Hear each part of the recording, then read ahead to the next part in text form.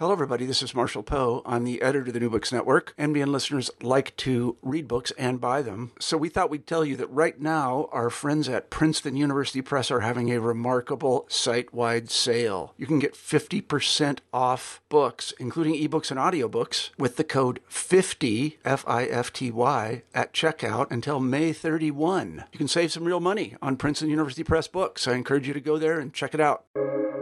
Welcome to the New Books Network. Hello, everybody, and welcome back to New Books in Comic Studies, a podcast channel on the New Books Network.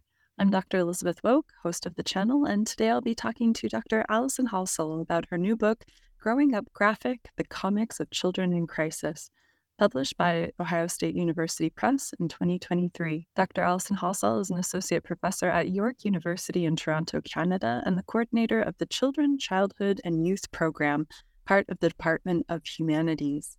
Her work is interdisciplinary and transgeneric. In addition to children's literature, she specializes in Victorian and modernist literatures, with a particular emphasis on visual cultures, which includes the study of paintings and illustrations, contemporary film, comics, and graphic novels. Alison Halsall and co-editor Jonathan Warren received the 2023 Will Eisner Awards for Best Academic/Scholarly Work for editing the LGBTQ+ comic studies reader, critical openings, and future directions. Dr. Halsall's project with this book has 4 stated primary objectives, and I quote, 1, it explores this visual and literary medium that is heavily invested in the representation of children and youth, especially in relation to the depiction of particular experiences, i.e. social, political, cultural, racial, sexual, ableist, etc., that young people have undergone and continue to live through. These texts contest images of childhood victimization, passivity, and helplessness, presenting instead children as actors who attempt to make sense of the challenges that affect them. 2, it examines the many circuitous routes that graphic literature for young people takes in and out of discourses of nation, belonging, ableism, and identity, moving with and oftentimes against currents of power. 3, it participates in a crucial intersectional trend in children's publishing that looks to complicate and diversify the content and characters produced for young readers in the global north. Specifically, it highlights visual representations of a range of young people, including child soldiers, migrants, Indigenous peoples in Canada, queers, and young people living with impairments and/or undergoing particular medical life events. In its investigation of much of its subjects, it also considers questions of age and audience. Finally, it considers the reader as a source of tension itself. The reader, those produced by the graphic text, and the empirical reader, who might be an adult, child, etc. Ultimately, this project considers graphic narratives for children and about children, an underexplored field in itself, and one that provides surprising insight into the types of reading material that young readers gravitate towards and that complicate assumptions of readerly innocence. In this interview, Dr. Halsall talks about frameworks for analyzing comics aimed at young readers, how contemporary culture and politics can influence access to these works, and hopes for the creation of a new comics archive. All right, Dr. Alison Halsall, welcome to the show. Alison, I was wondering if you could begin by telling us a little bit about yourself and your journey towards this topic. Oh, thanks. Hi, Elizabeth. Thank you so much for this invitation. I'm thrilled to be here and thrilled to be chatting with you about my latest project, which I'm very excited about. I'm a professor here in Canada, in Toronto, and for years now, I've been studying visual cultures, and I came into comics and graphic novels relatively recently. But over the years, I've started incorporating graphic novels into my classroom because I think they offer a really unique and useful way to get students who are already such proficient visual learners an opportunity to talk about word and image and how word and image work together to make meaning.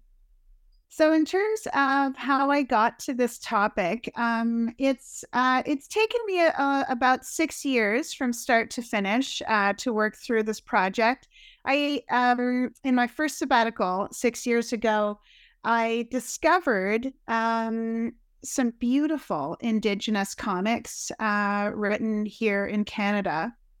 And I fell in love with this one creator, David Alexander Robertson, whom I discuss in the book. I actually went to a book reading with him just last week on Truth and Reconciliation Day, and he was reading his picture book to kindergartners at my kids' school. And I asked the principal, I was like, I just have to sit in. Like, I just can't go home knowing that he's here. And she's like, of course, come in. So it was a huge thrill for me. Anyway, I came to his comics, and I, of course, read everything he wrote. And he hasn't just worked in comics and graphic narrative form. He's worked in YA literature, novels for younger readers. And I found that his material moved me profoundly and encouraged me to read widely in other Indigenous literature here in Canada, Indigenous comic books. That's actually a real growing trend here in Canada, as I think it is in the States and in Europe as well. And it really got me thinking about my positionality vis-a-vis comics, and about comics written about young people's lived experiences. So I began to read widely in what would eventually become the series of texts that I'd use in Growing Up Graphic. And what I started to notice was a trend about stories of kids in crisis, kids going through very particular predicaments or challenges that they were both experiencing and responding to. And what was so refreshing to me about these texts was that they weren't positioning children or young people as victims. And that was so important to me. Obviously, some of these kids are victims of many different types of violences. But what I was particularly intrigued by was how they responded to these violences, with courage, with resilience, sometimes with fear, sometimes with anger. But in all instances, these young people at the heart of these crisis comics showed themselves to be complex, agentic figures. And that was so thrilling to me because it really moves away from that innocent child model that I think, when you think of like Valentine's Day, the Cupid, flying through the air, just that sort of bubbly, slightly rotund little person flying innocently in the air, which totally jars with all of these representations that I'm seeing in these texts. So the more I read, it seemed that the more I was seeing these perspectives of crisis. And, these perspectives really position children as vital, as active and activist even. And of course, all of these figures were demanding to be heard. And that was really exciting for me. Because again, it really reacted against or responded to this assumption of children being powerless. Yeah, and if I can zoom in on two different points I read you making at the beginning of your book, that comics, and I think I'm quoting here, have frequently been dismissed as immature or uncomplicated. And then parallelly, children being viewed as apolitical, asexual, and innocent of these public issues.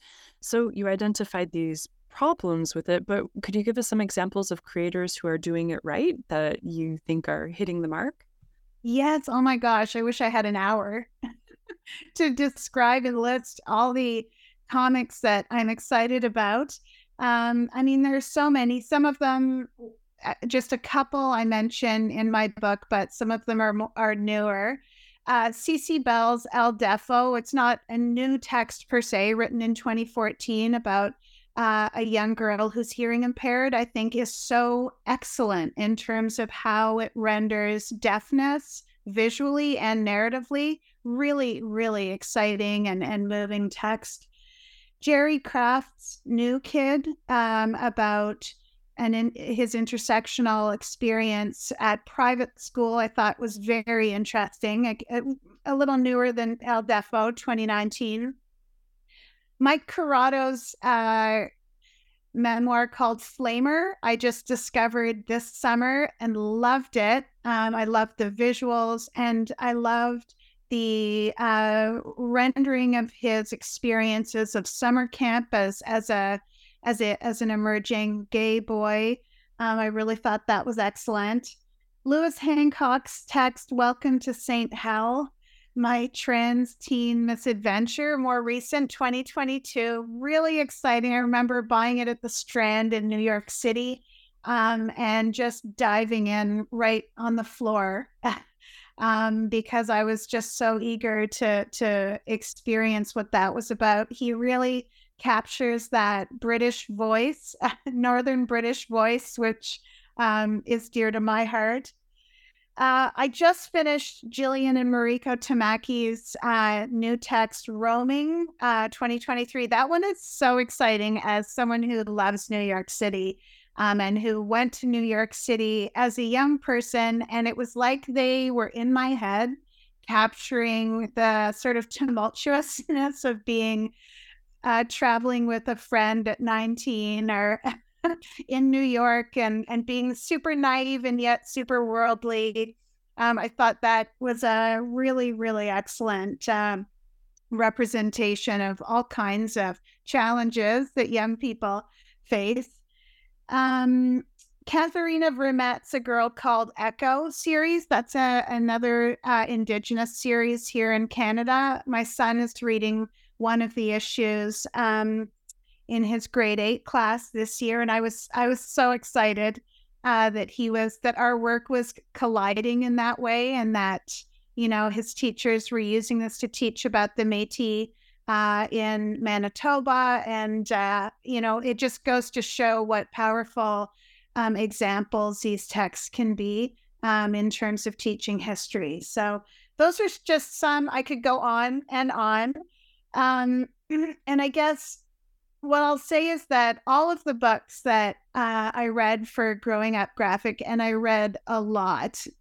I have a bibliography of primary text that's 12 pages long.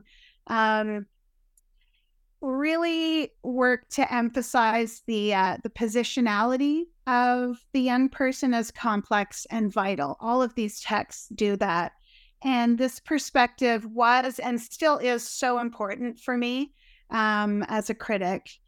Again, it moves us away as self-reflexively as possible from thinking about children as innocent or immature or incapable of complex thought. Those are terrible assumptions that are just wrong. They're assumptions commonly held by adults about children, and as I said, they're frequently wrong. I can affirm, listening to young people on the daily, that kids are very worldly and have an ability to think very deeply about complex issues in the world. As texts like El Defo and Zenobia, another one of my favorite texts, remind us, young people are frequently open to the world, more open to the world around them, not to mention more politically aware. And their youth, I think, is their particular strength, their superpower. Because they are often not caught up in really rigid assumptions about, what the world is and what possibilities the world has for them. And because they're so open to this, they aren't, or they're able to change minds and change their own minds. And that's exciting to me to watch, that moment in young people when you ask a question or have a guided discussion and see a light come on where they're like, oh my gosh, I can think about that differently. And, maybe it was wrong, or maybe I can transform the way I think.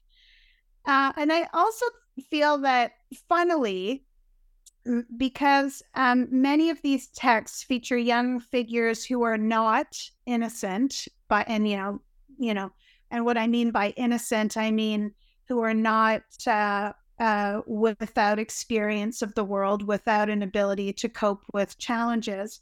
Texts like Drama, Raina Telgemeier's gay text, are often flagged by adults who call for the books to be banned, right? And I firmly believe that we have to push back at adults like this who insist that children can't cope with challenging subject matter.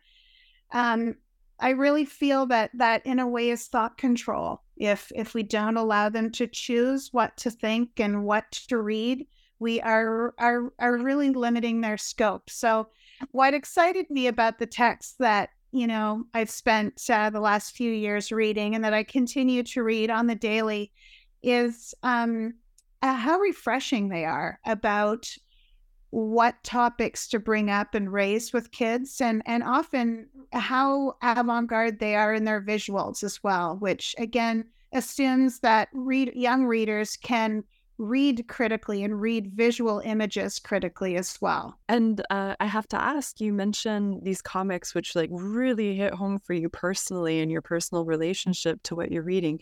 I'm curious, did your own reading habits as a child influence the direction of the study that you're doing now? Well, it's so funny. They didn't. I never read comics as a kid.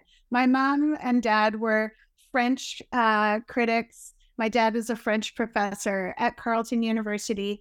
They loved Asterix and Tintin, and they provided them for me, and I was not interested at all. Not my style.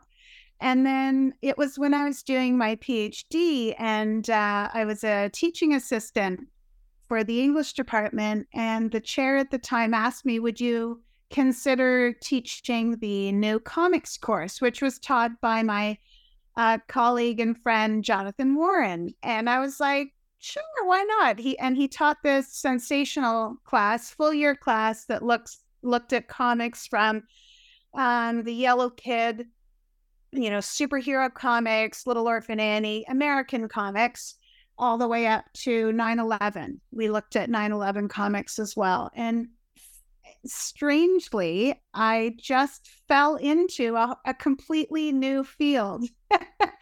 And it makes me laugh sometimes when I think about how far I've come from my two specialties in Victorian and modernist literatures. So no, I didn't read comics, but I will say that even as a young reader, I was really interested in memoirs and historical narratives about lived experiences.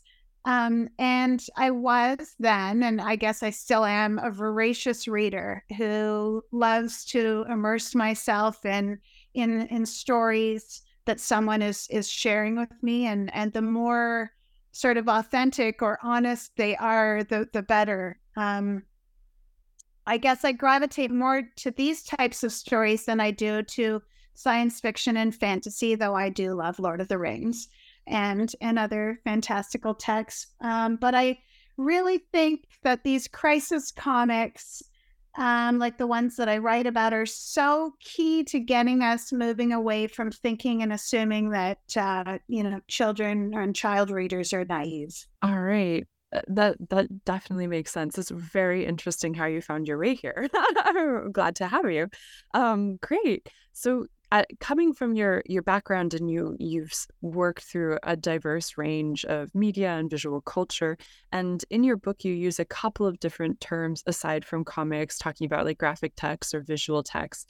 You're also informed by children's literature in general. So how wide of a net did you want to cast for your sources in this framework? What type of corpus were you looking for? Right. Well, I was looking at primarily text-based comics and graphic narratives. I wasn't looking at serials or series per se, though, there were, I mentioned a few Indigenous series. But the terms graphic text and visual texts I often use as, in a way, synonyms or synonymously with comics and graphic novels. Though I like the term narrative, and I prefer it to novel because I think it's a little bit more useful for the types of narratives that I'm looking at. Novels suggests fictionalization, and obviously there's an element of interpretation when a visual creator reframes, a literary or a narrative, a written narrative. But the novelization part I wanted to really push back on, because a lot of these are not novels per se in the traditional sort of literary sense of the term. So I really read widely. As I said, I had a huge list of texts, and I was noting trends and preoccupations, and migrant comics, comics about child soldiers, Indigenous comics, queer comics, and comics in graphic medicine were just some of the trends that I started to notice and that I chose to examine. One of my external readers for the manuscript was kind enough to say, we want more. We want a chapter on children in the environment. We want a chapter on blah, blah, blah. And I was like, listen, I'd love to write that, but I'm already 25,000 words over my limit. So maybe that's for a follow-up book.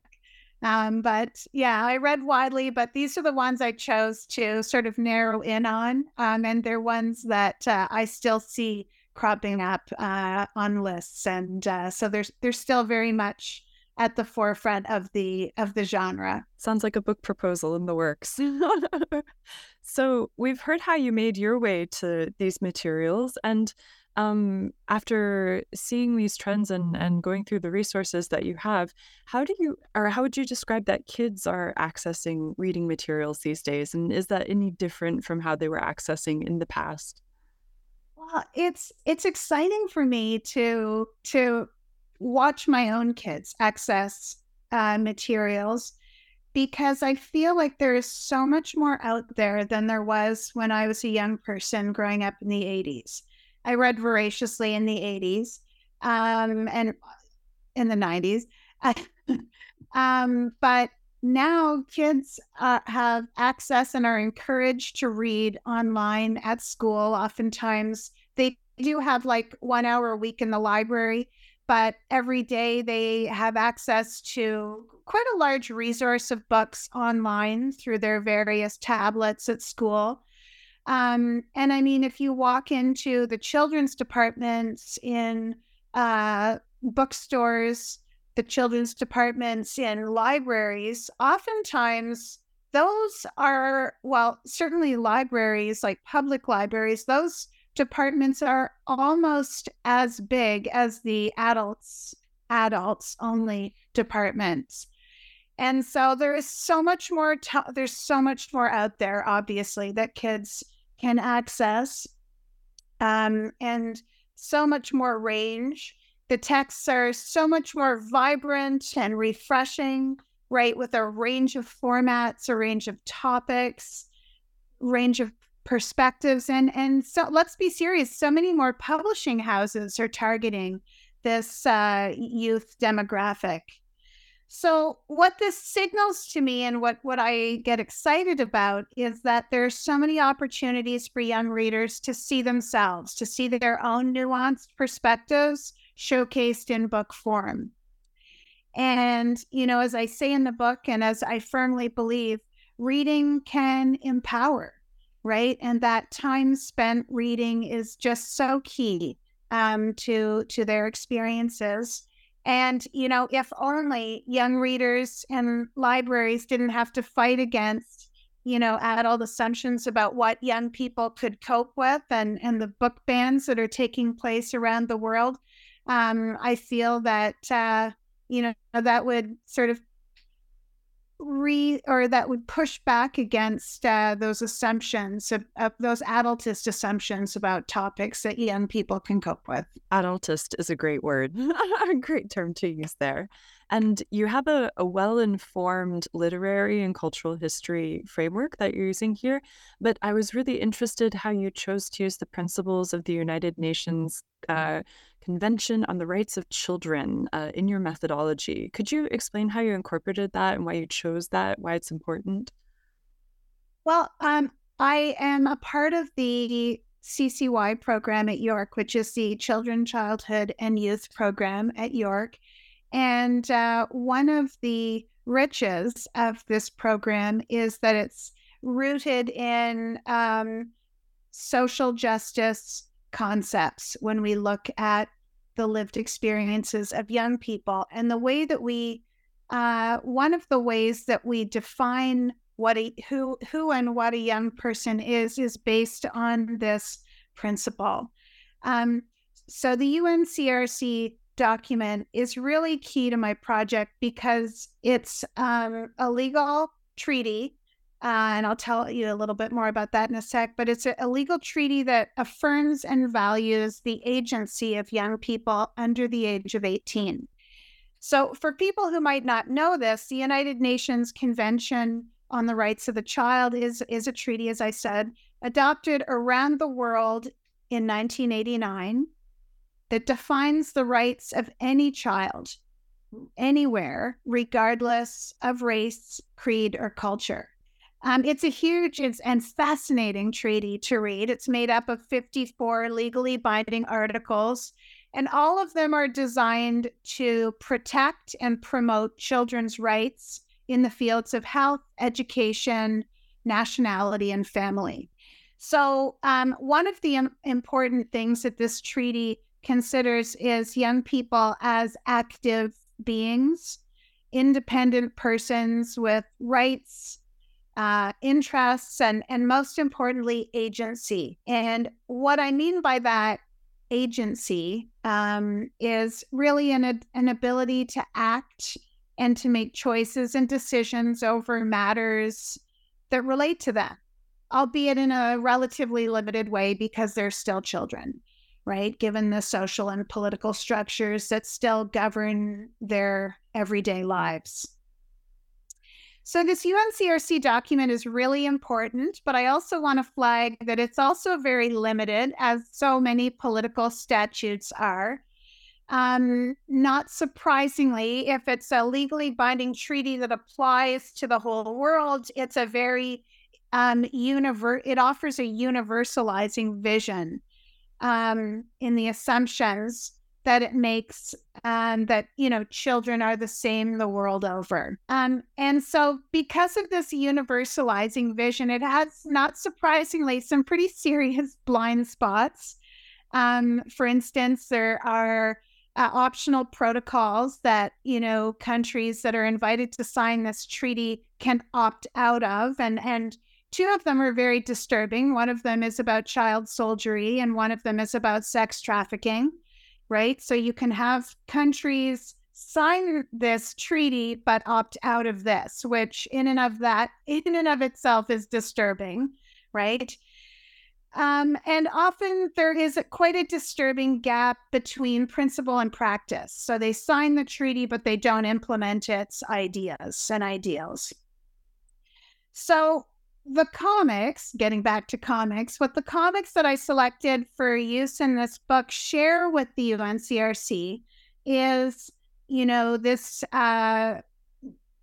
assumption about children as agentic and responsive to the often challenging worlds that they move through.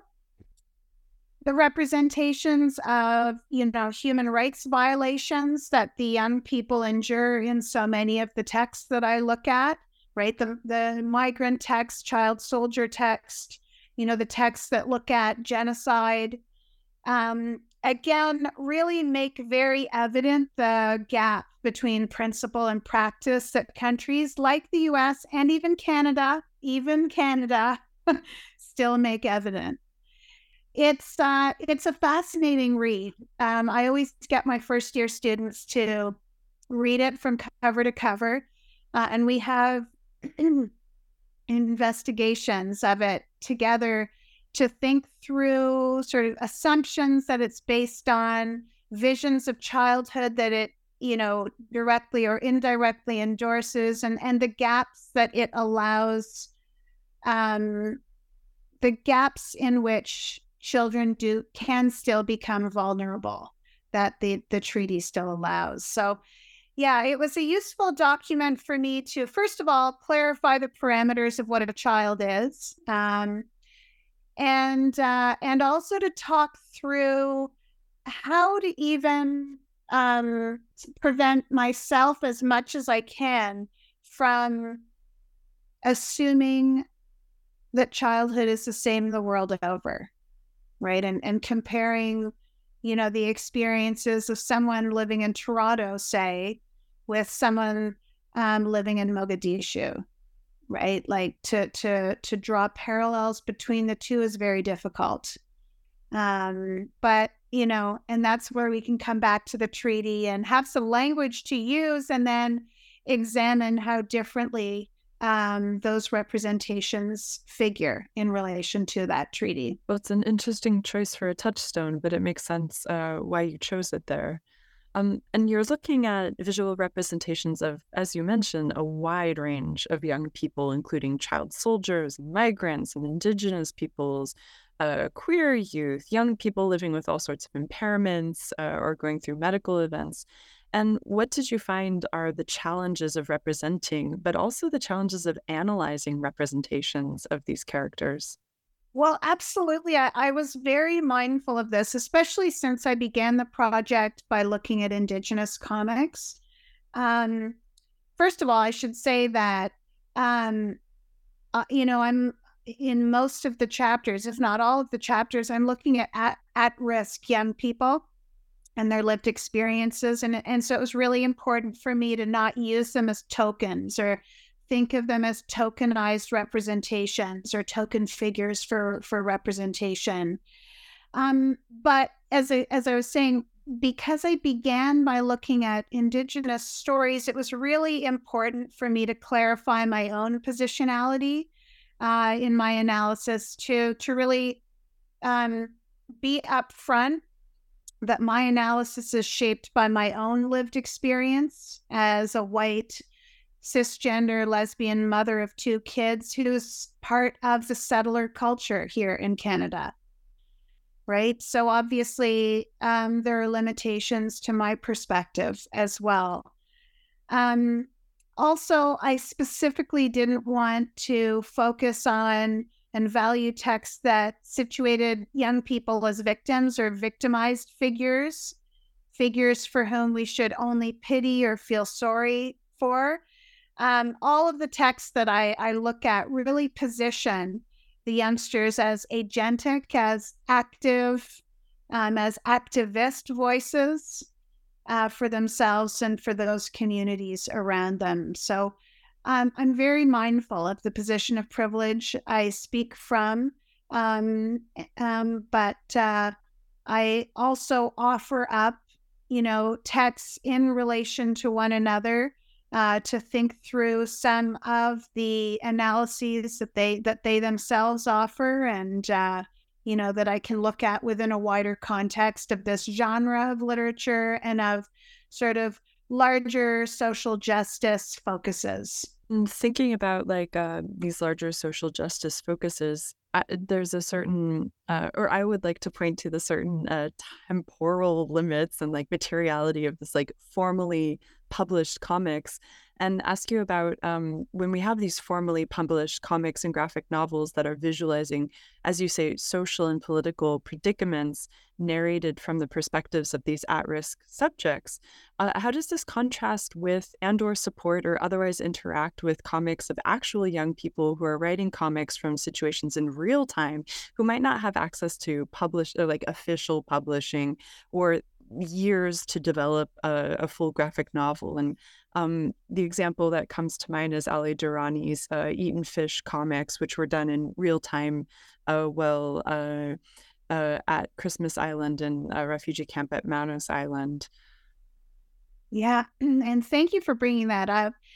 That's an amazing parallel. And just for the purposes of this book, I selected text-based comics and graphic novels, with probably the exception of some of the COVID comics that I brought up in the conclusion of the book.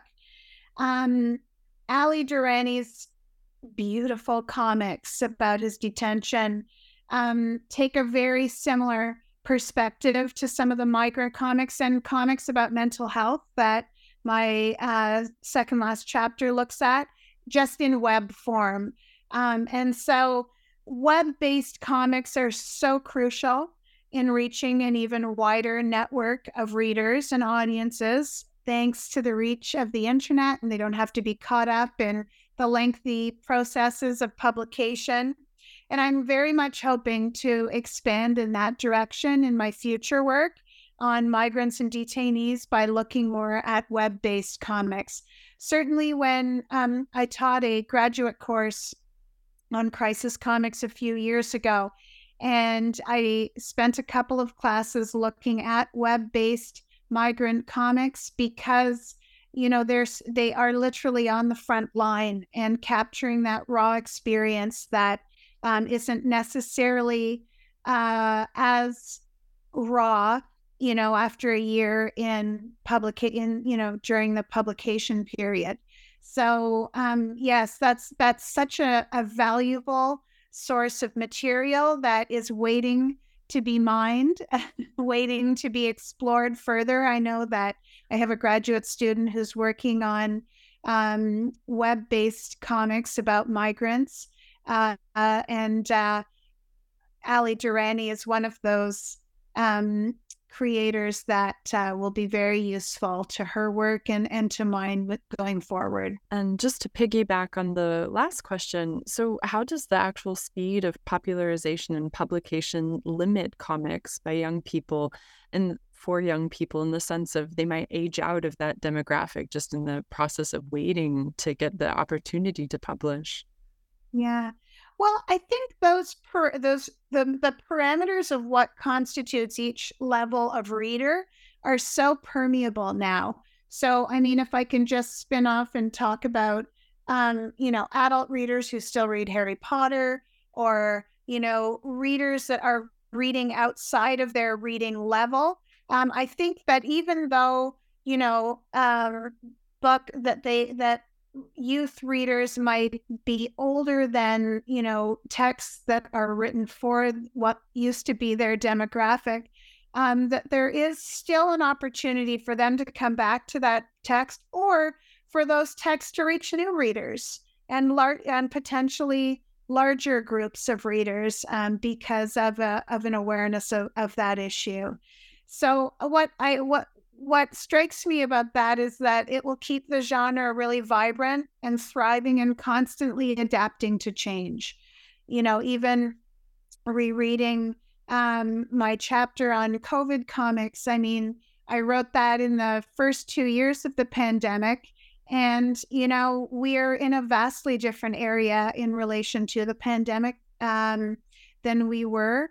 And it's just the times are changing so much, and reading material is transforming to the needs of readers, young in this case, that it's okay. This is just providing a kind of material and a range of approach that will inevitably meet a new type of reader, if not invite those older readers back. Can I ask you, how would you recommend that potential readers approach crisis comics with young protagonists? Because it might be quite difficult. Like, what should a reader keep in mind? Yeah, that's a great question, because, and I've thought about it in relation to my own kids. And what I would recommend is following on the cues of the reader themselves, because actually readers of all ages know what they're comfortable with and when they might be comfortable with it.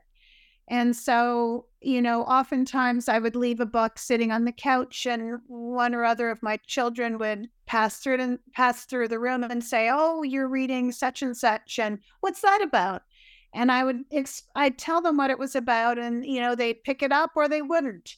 Or a year later, I'm revisiting it, and it's sitting on the couch, and they'd pick it up or they wouldn't. And these texts, I mean, some of them are a lot more challenging in terms of subject matter than others.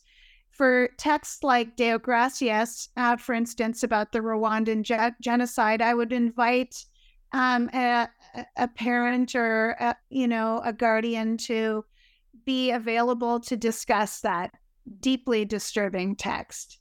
It's like, though, leaving Mouse out for Art Spiegelman's Mouse Out, and readers coming to that. I mean, that text is just a masterpiece, but very difficult as well, and one that should invite conversation as much as the text that I discuss. Yeah, I guess that outside of reading conversation is something that gets left off or skipped in some cases.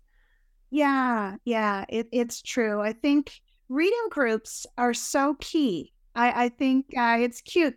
My son is starting to participate in a reading club called For Banned Books that have been banned from libraries or school curricula, etc.